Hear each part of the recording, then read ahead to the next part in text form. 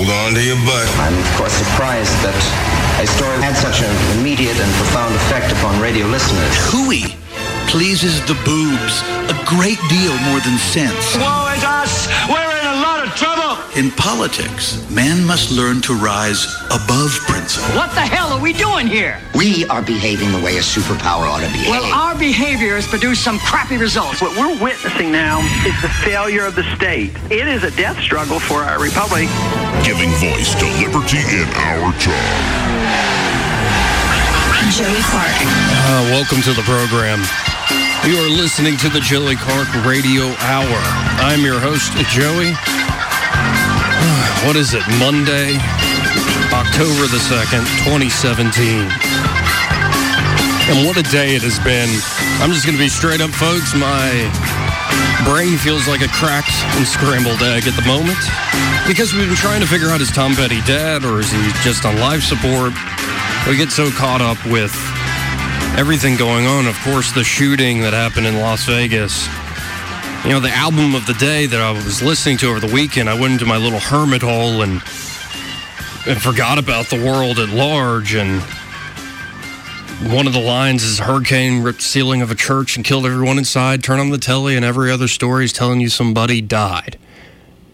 And when I turned on the telly, or I looked at my smartphone now, because we are 30 years after those lines were written, that's what the news is about. Somebody died. Another gunman. But, folks, we have a man on the airwaves tonight to help me with my scrambled egg brain. He did just give blood today, though, so he might be a little loopy just like I.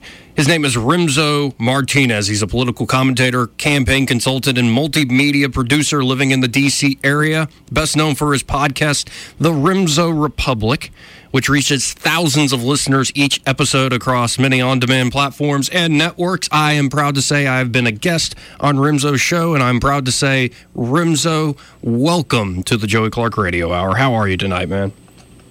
Joey, I want to say I'm doing great, but with everything I'm looking at online, it seems like I should be in a more, somber mood.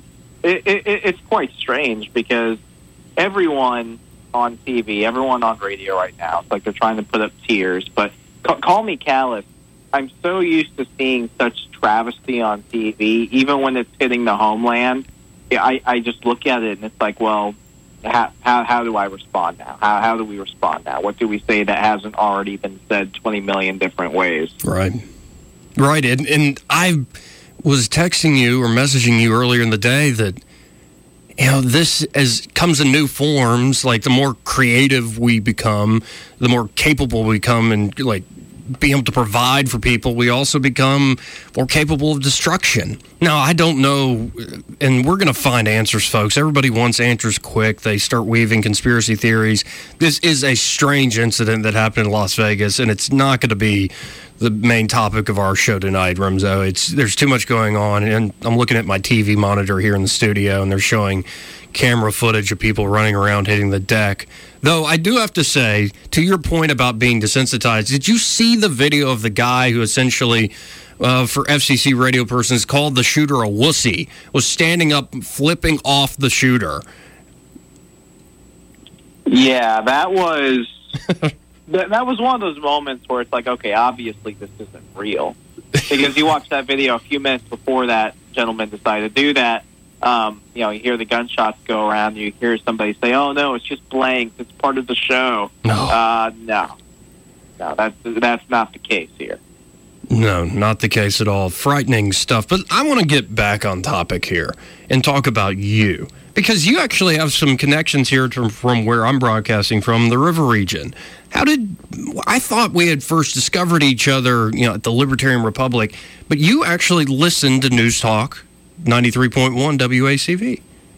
I did. I was driving to Auburn University. There was a Young Americans for Liberty regional conference going on at the time. And my iHeartRadio app, I'd gotten tired of that. I'm like, I just want to really immerse myself in, what other people who actually are residents of this region are listening to. So I listened to your show, and I was like, that name sounds familiar.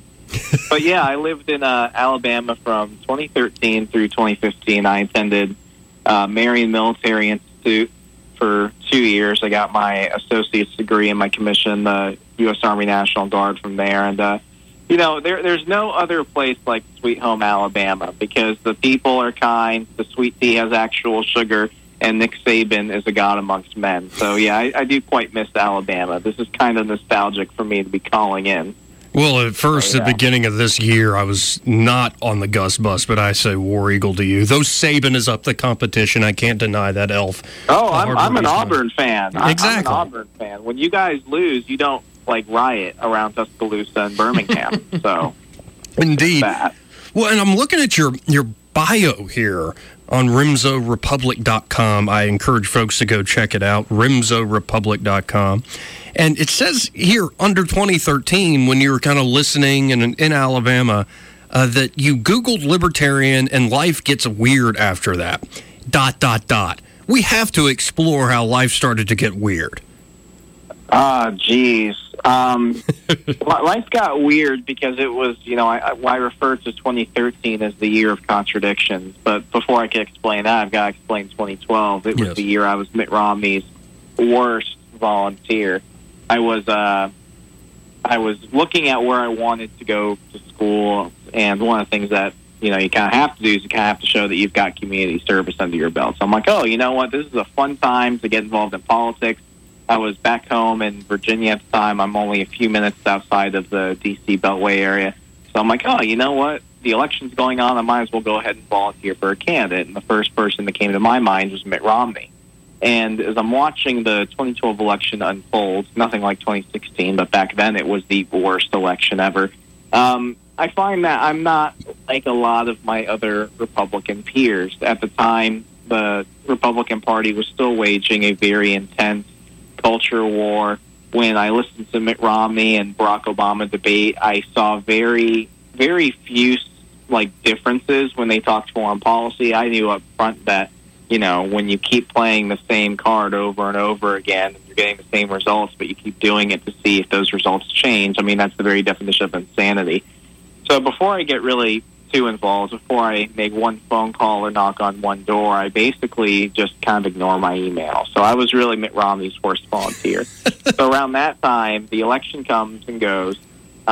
There's a young conservative club that a professor is putting on at my high school. So I joined it. And I'm like, guys, how about we like actually do what we said we were going to do during those old Tea Party days? My mom was really the driving force in my life for me to get involved in politics. She took me to every Tea Party rally in the area. And at the time, I'm like, hey, guys, how about we talk about the Constitution and free markets and, you know, the ideas of freedom, because freedom is much more appealing than collectivism. And I run for president of that club, and I end up losing to the guy who was the secretary for the Centerville High School Democrats. Mm-hmm. It was so weird. And I'm like, guys, what happened? And they're like, well, he knows how to win because he worked for Obama and he won. So we just want to win. And I'm like, do you see that this is like the greatest joke he's pulling on you right now? And they're like, yeah, but what if we win? I'm like, you guys are literally asking the dumbest questions right now. So I leave. I'm like, okay, conservatism is obviously dead. I'm going to do what any good millennial does, and I'm going to ask Google to help me with all my life's problems. So I'm just Googling the stuff I believe, the things that make me different from others, and I'm just like, okay, where am I going to pop up? Because I can't be the only person in the world to have these beliefs. So it's funny because that's kind of like what Justin Amash did years ago. And, you know, just like him, the results I got up were Ludwig von Mises and Friedrich von Hayek and a whole bunch of other people. And I'm like, okay, who are these Austrian dudes? And from there, I mean, life got weird. You know, libertarianism just really started hitting the zeitgeist around 2013, 2014 with the rise of Rand Paul. And even people that had been in the liberty movement for decades, for them, it was really kind of a resurgence period. So I was the guy saying, okay, maybe we need to have a serious talk about the war on drugs. Maybe we need to have an actual conversation about our interventionist policies. Even going down to how can you say you're a Republican and how can you call yourself a conservative when all of your policies are progressive in nature? So from there, things got really weird. Being at a military school in Alabama, of all places, it was only me and a handful of other friends who formed a libertarian student group. And it wasn't until I moved back to Virginia to finish off undergrad at Liberty University and I started getting involved in Beltway politics from there, I realized, wow, I'm not just on the fringe. I'm actually like in the heartbeat of the moment right now. And, you know, life got a little bit clear from there. But yeah, 2013, everything just got strange. Yeah, and 2013 was a good year because Obama decides not to bomb Syria.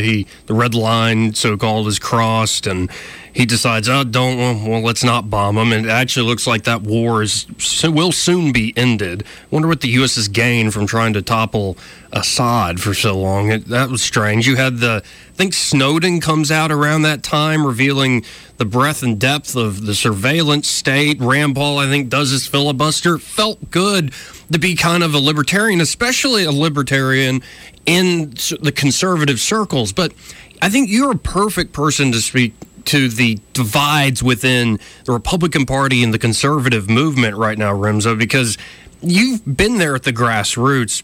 How would you describe maybe the different factions on the right?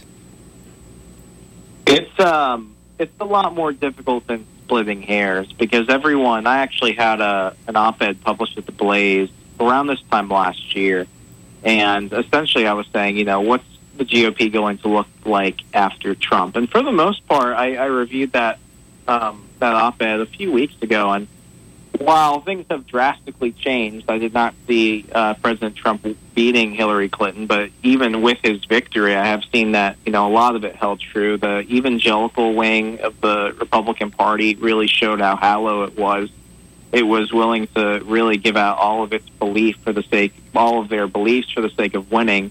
When you look at the libertarian wing, it essentially stayed here. It stayed stagnant despite, the 3% popular vote that Gary Johnson, Bill Weld had. They didn't capitalize on the bigger movement that they could have, and because of that, I think the Libertarian Party, despite a lot of its ballot access victories, even just the libertarian movement, it's just it feels like it's still where it was about a year ago. I mean, a lot of people that voted third party are calling themselves libertarians. It seems like these are the same people that jumped on the banana diet back in 2005 that thought, if you eat nothing but bananas, you're going to lose weight and look great.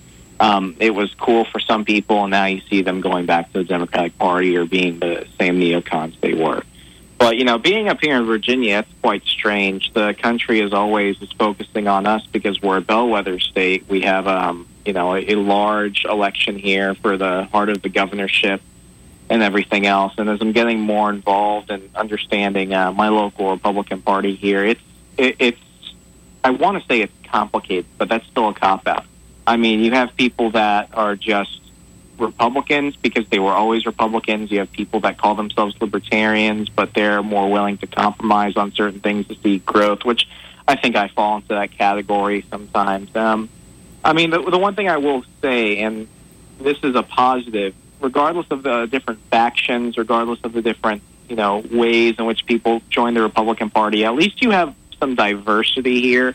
I interviewed a Black Lives Matter protester near Farragut West in D.C., and I've been to a few progressive rallies and Democratic events, and you don't find a lot of diversity of thought. It's always, were you a Hillary guy or a Bernie guy? And, I mean, even then, that's as far as you're going to get. So I will say that overall, I'm optimistic for the future.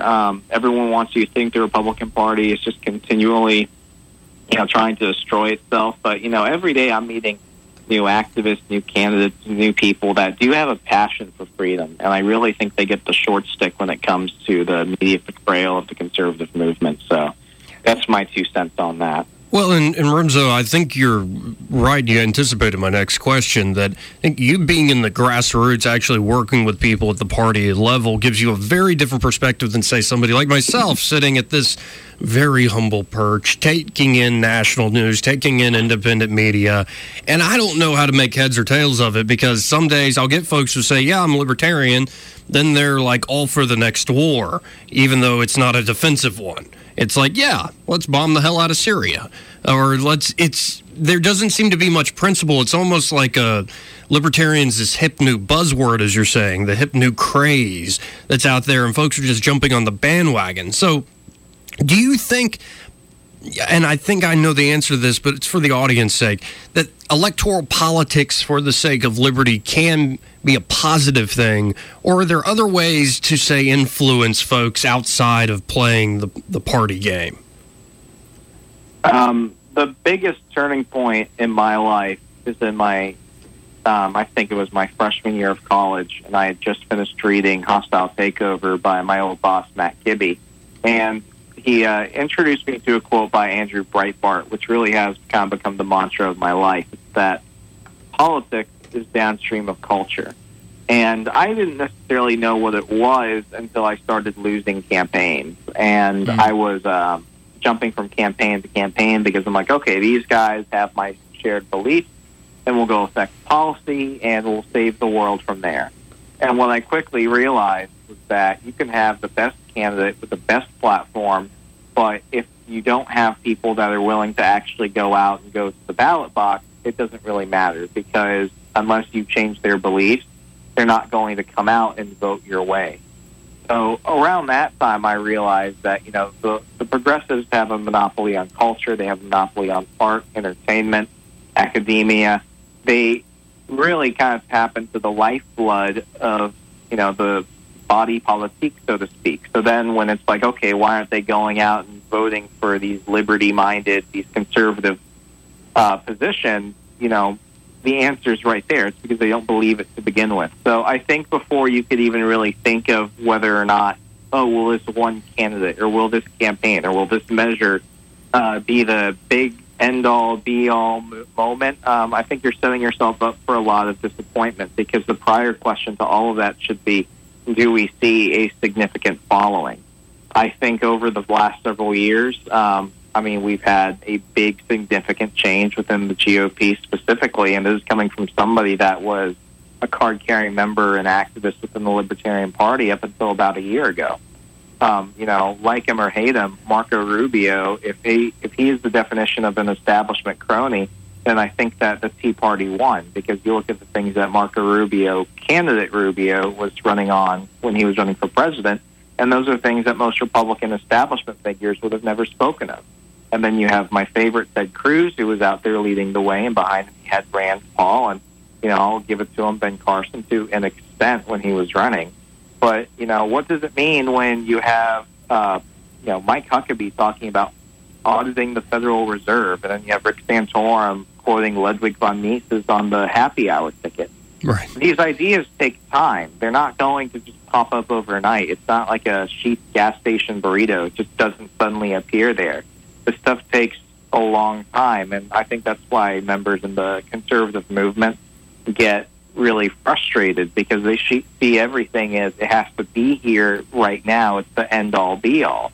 Whereas when it comes to our progressive cousins, they're playing a game of, you know, 4D chess. They're looking out 500 years from now. People don't realize it, but the person that really won this election was William Jennings Bryan, because you have this guy who was an economic populist, and he had very socialist-minded tendencies, and he's forcing almost every of the top contenders in the 2016 election, you know, almost a century after his race, to turn for full-on collectivist policies, whether they be domestic or economic.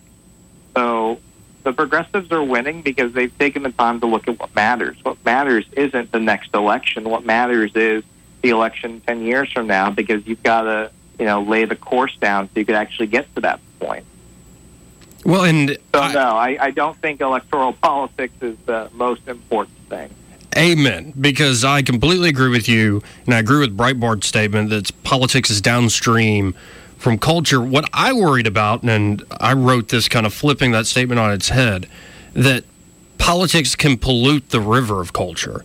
And instead of looking positively to how do we affect culture, how do we create some incredible movie or music or art in general, or we start some, you know, new fad or club, or we have influence over people in the heads of corporations, that I worry that people are so focused on politics and the political fight that they're forgetting creating positive culture. They're forgetting what actually drives people at the end of the day, which is the heart. I believe. I would wish it was just as simple as making an argument. that this is a better policy than that, but so much of politics, in my humble opinion, is sort of this emotional virtue signaling, and people have always signaled their virtues. This happens in religion, this happens in high school, this happens in every social setting. You kind of signal, I'm part of this group or I'm part of that group.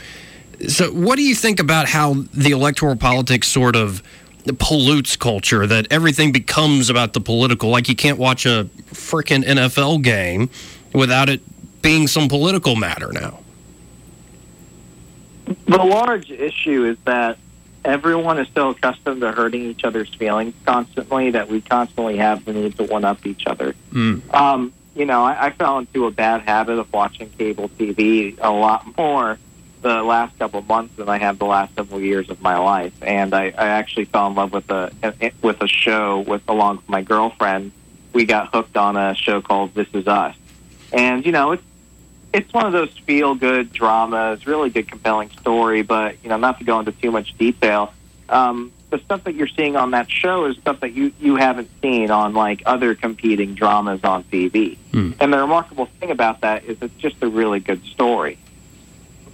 People have fallen out of love with just embracing art for art's sake and just enjoying things just for the sake of enjoying it, because we're constantly afraid somebody is going to beat us or somebody is going to one-up us. It ultimately in lies the fear of, are they going to eventually control me? And when you get into that attitude, it just causes everything else to become a seed of destruction, so to speak. One thing I told a group of college libertarians, I did my first college speaking event a couple weeks ago at Liberty University, was I told a couple of them, go out and be the hero of your own story, because revolutions never came from somebody sharing a bunch of memes on Facebook. I pulled a kind of ballsy move on my end, and outside this office I was currently working at a few weeks ago in D.C., there was a Black Lives Matter encampment, like literally a few feet away from the entrance to the place where I work. And I went over to my editor and I said, ma'am, I want to go ahead and introduce myself to the Black Lives Matter encampment outside, and I want to go ahead and do a story. And when I went over to my peers and I told them what I was going to do as I was getting my camera ready, they all looked at me and they're like, oh, well, best of luck. Hopefully you don't land in the hospital. And, we had a laugh because we all see what's online and what's on TV. So I went down and I introduced myself to the coordinator of that encampment, and after walking around and just looking at things, we sat down for about an hour, and believe it or not, we had a beautiful conversation. And you don't get to have that complete side of your insight and your worldview on something change unless you actually go out and be the hero of your own story. Collectivism forces us into one camp or another. You have to stick with these specific points, or else the other people are just going to drown you out. And then again, if you diverge from the groupthink, you'll be labeled a traitor to the cause or whatever. So individualism itself and just finding the reasons why you enjoy life is probably one of the things that we've fallen out of love with. We don't go out and explore. We don't go out and question. We don't go out and think new things. And then when it's time to go and do something unique, we're afraid of failure. So there you have the very human portions of it. But all in all, there's no story about the individual anymore. I hated the last Hunger Games film because it was a story of one collective versus another. The resistance was not made up of people. It was made up of people following somebody that was promising them not a grander future, but basically the same dictatorship but with a kinder face. Right. It's like so many other things. When you take the individual out of the picture, when you turn everything into a competition, and when you're constantly pitting people against each other, the collective wins regardless of either side, but the individual loses. Amen, man. And I love that you shared that story about you going and actually talking with folks from Black Lives Matter despite disagreements. Because that's what I'm going to try to do and continue to do with this show, is bring folks on from all walks of life, whether it's politics or religion or different musical tastes, whatever. I want to just get to know people. I think you're absolutely right that we get so caught up in the political fight, the collective groupthink. And, you think a nation that talks about home of the free and the brave and individualism is what founded it. We're one of the most conformist nations out there.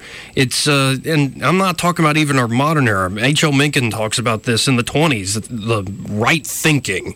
You have to, have the certain signals to folks, and it's long been a problem, and I think it's generally a problem with politics. We got to take a quick break here, folks. Again, we're talking to Remso Martinez. Check out his website, remsorepublic.com, REMSO Republic.com. And to take us out is, the album of the day. I did actually listen to this on vinyl earlier today because I was able to pick it up over the weekend. Prince's Sign of the Times. Oh, and it still fits today. It's still the sign of the times.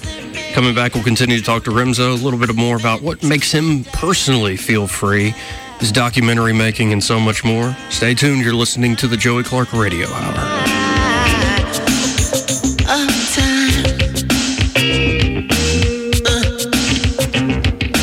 Joey Clark.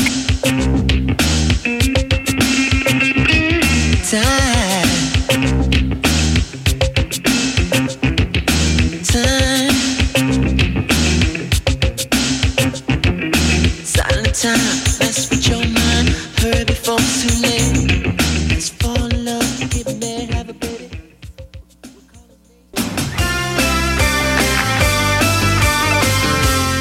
Joey Clark. Welcome back to the Joey Clark Radio Hour. This is your host, Joey. And this is off Sign of the Times. The song is I Could Never Take the Place of Your Man. I love this damn song. Side 3 of Sign of the Times. There are 3 sides. It's a double LP. Side 3's the best. With this song, If I Was Your Girlfriend, all that. My guest tonight, Remso Martinez. Remso, if you had to pick an album to put on vinyl, or just like whatever you're listening to a lot these days, what album, what song do you go with? Oh, probably Lonely Boy from the El Camino album by the Black Keys. I don't know why, but that song always puts the pep in my step. Oh, yeah, the Black Keys are great. I think they just did a recording, like their last album was done at Muscle Shoals, which still has that unique sound to it. There's something about like this alternative rock mixed with like this Buddy Holly sense of humor that just, I'm a sucker for it. Absolutely. It's one of the reasons why I love like White Stripes so much, because they take a lot of inspiration from them. But that whole thing where it's like, this is rock for the punks, but it's good enough so that everyone and your grandma can enjoy it. It's good stuff. Awesome. Now I want to ask you more generally. You might have heard me ask this of folks before, but what does freedom mean to you? And I don't mean like a political dictionary definition. When you are out there doing something with your life, what makes you feel liberated and free? Anything goes.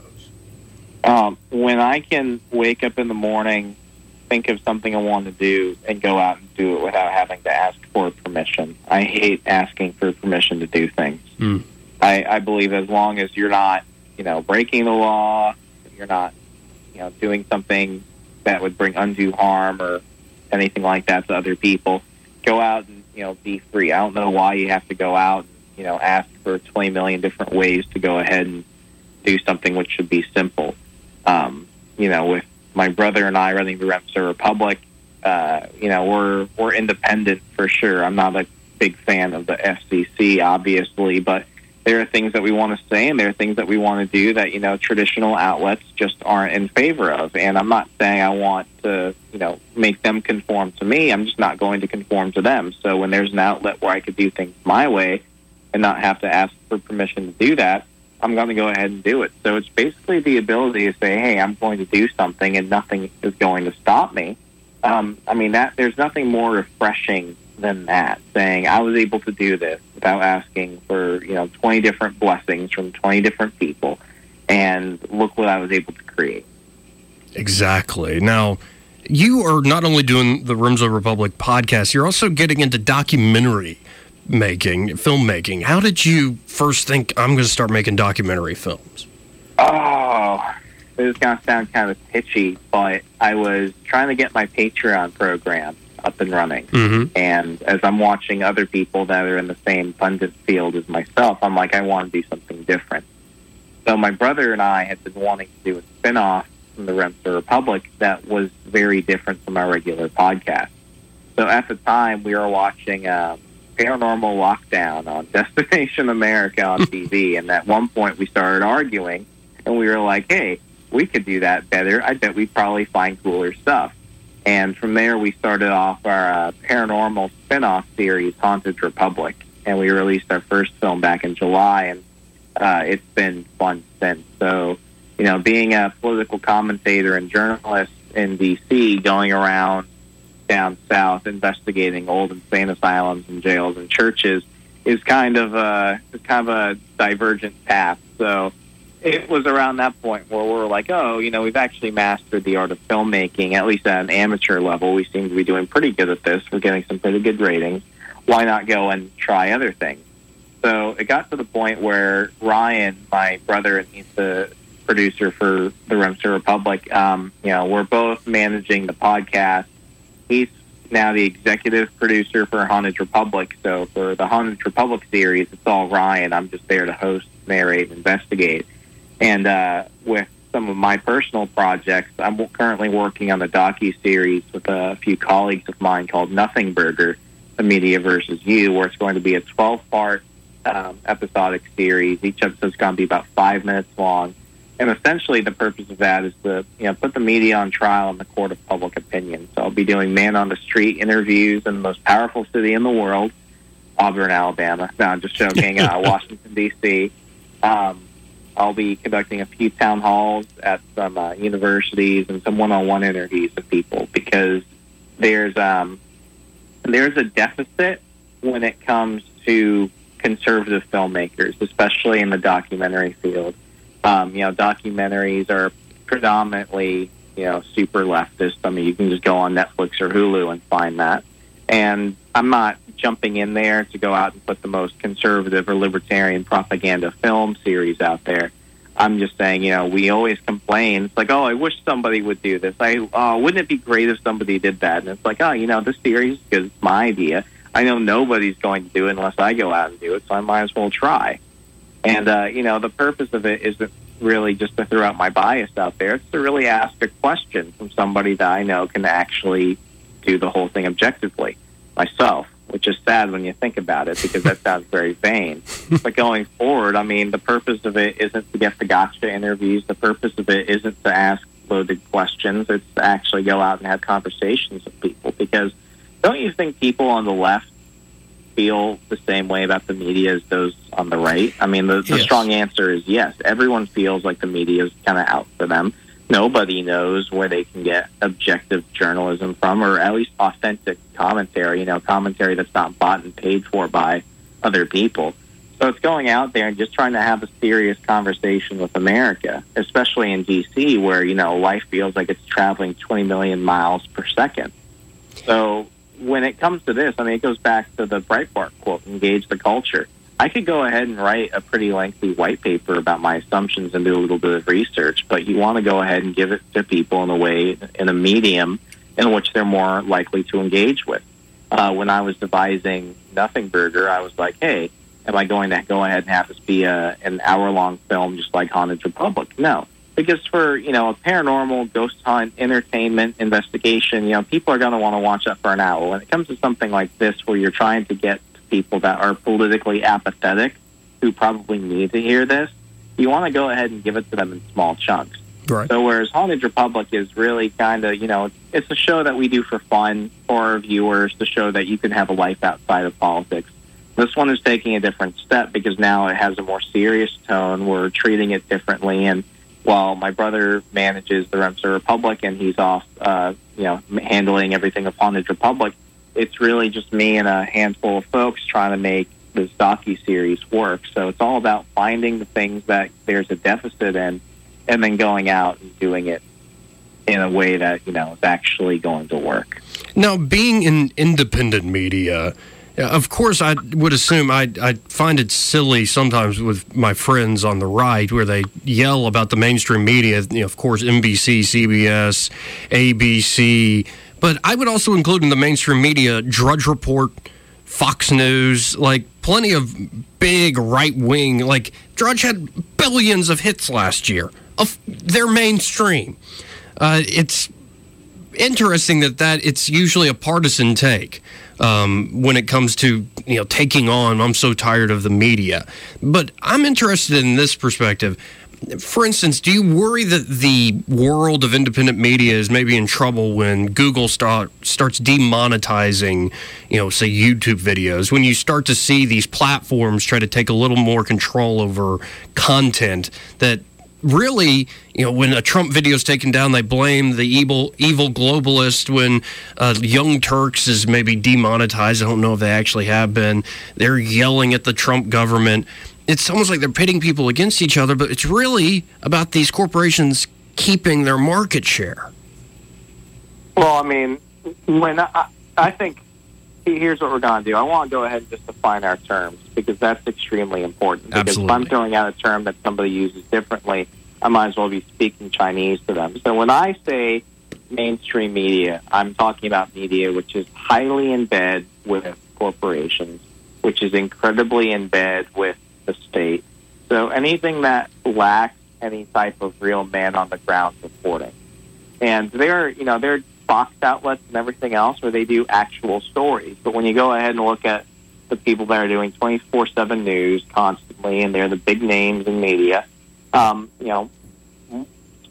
money's going to go ahead and say that those people, they're not actually authentic, they're not objective, they're not actually going to go ahead and give a good story. They're going to go ahead and just regurgitate what's on the teleprompter. The purpose of the corporate media, and I prefer corporate media more than mainstream, because just like you said, mainstream, and I'm making an assumption here, so tell me if I'm wrong. If you're going to go ahead and throw Judge Report in the category of mainstream media, then I think we might as well throw Vice News and InfoWars in there as well.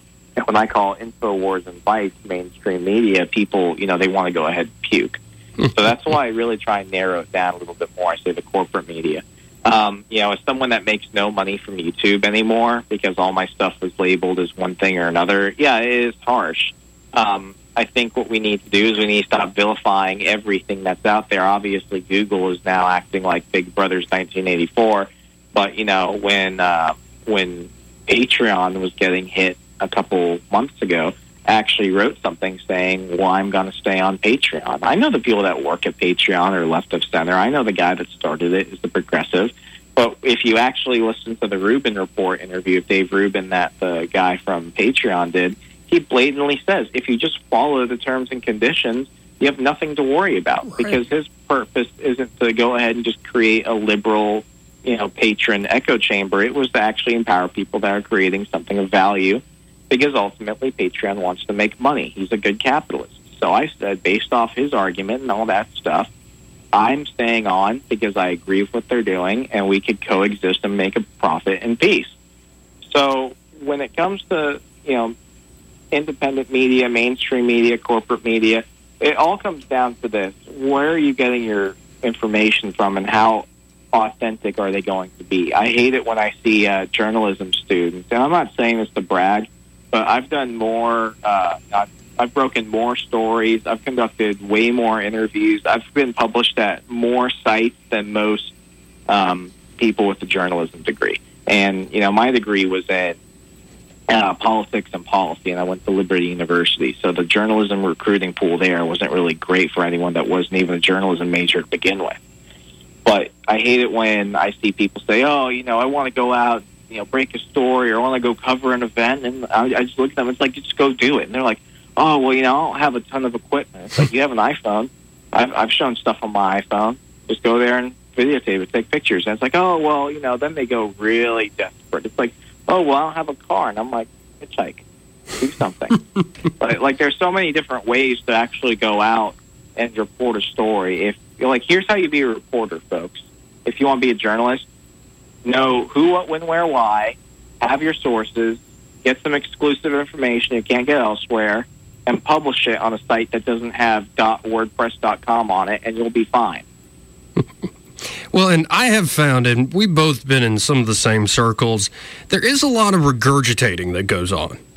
There's a lot of copy and paste, and I've been a beneficiary of it, so I'm not necessarily completely knocking it. But a lot of what claims to be news is really opinion, and it is constantly sharing that opinion. That's where I'm very worried that there isn't...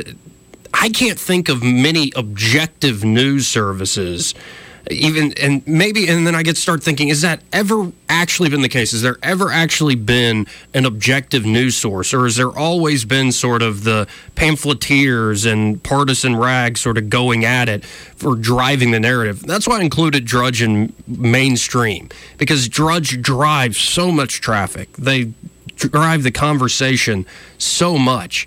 But, I wouldn't include, and it's just a matter of, like, how many people they speak to, and also what they link to in many cases.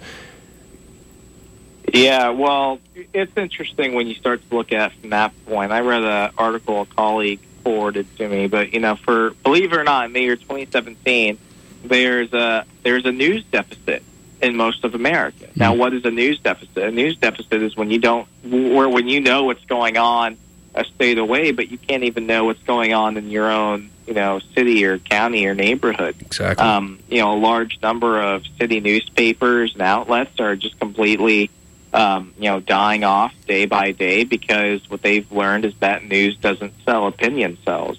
I've never called myself a journalist, just a flat journalist. I've only recently become an investigative journalist, but for the most part, I still call myself an advocacy journalist because I'm doing journalist-type work, but I have an opinion. And the thing I learned really fast was that, it's going to come out eventually. I might as well tell people what my bias is, and then maybe because we formed a little bit of trust, they'll go ahead and believe me. For the most part, a lot of people that are on CNN, MSNBC, Fox, who say that they're journalists, they're not. They haven't done journalistic work in, decades. They're commentators. They're pundits. At worst, they're just people that they bring on to go ahead and scream and get a few talking points out online. So I don't think the problem now is that, the news is biased. The news has always been biased, and I go to plenty of biased places. One of my favorite sites to go to is actually a liberal site. It's Vice News. Another liberal site I really like is The Intercept. Yes. Not because they're the best places out there, but because I know the stuff they're talking about is usually grounded in actual research and investigation. I think a lot of the stuff that Vice News puts on Facebook, it's almost always attacking Trump. But I think Vice News, they're putting out some of the greatest documentaries that you could possibly see right now. I would have never known about the North Korean slave trade going on in Europe if it weren't for Vice. I wouldn't know about half the other remarkable things about the world that are going on that are actually important if it weren't for Vice. And same goes with The Intercept. I think The Blaze, they've cut a lot of their commentators down for the written articles specifically, but The Blaze has done really good when it comes to breaking news and reporting actual stories. So the bias isn't the problem. It's the concealment of bias, and it's the inability to be honest. Because if you just tell people, hey, here's where I'm coming from, here's my slant, they'll be able to actually see the story more. It's when you're giving something as fact and when you're basically saying everyone else is a liar, don't read them. That's the biggest problem. You're poisoning the well. Amen. And I love Vice News. I have to second what you just said. How did they get a reporter embedded with ISIS? I mean, there's just so much that they do that, and this is what I mean by politics polluting culture, that everything has become this sort of nationalized opinion echo chamber, and everything being a bit hyperbolic. But instead of, and I love what you're doing, you're essentially saying stop being a consumer who regurgitates what you heard from some news source and go out there yourself if you're so upset by it, and be entrepreneurial when it comes to finding out what's going on in your community or going on with whatever issue. Actually do the hard work and find out for yourself. I think there are a lot of folks just sharing memes too much, to a point you made earlier. Exactly. Sharing the same old meme about Hillary Clinton killing people is not going to go ahead and change the mind of your progressive cousin. What's actually going to do it is actually, treating them like a fellow human being. And, I'm not going to say I'm a saint. I've gotten into, tussles of people on the left and stuff. I've been trolling the mayor of San Juan, Puerto Rico, and apparently now people want me to move to Puerto Rico to run for mayor of San Juan. So life is really weird right now. But it's coming down to this. People want to actually, they want to stop arguing. I think the collective migraine of America is getting to the point where people just want to calm down. I think I can tell you the day that the Justice League movie comes out in about a month, you're not going to have as many fights online, Yes. on TV as possible, because, America, we want something to bring us together. We want something to have fun with.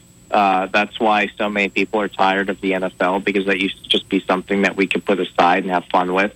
And, it's like you said, politics has just polluted everything. Politics isn't fun, but what's fun? Freedom is fun.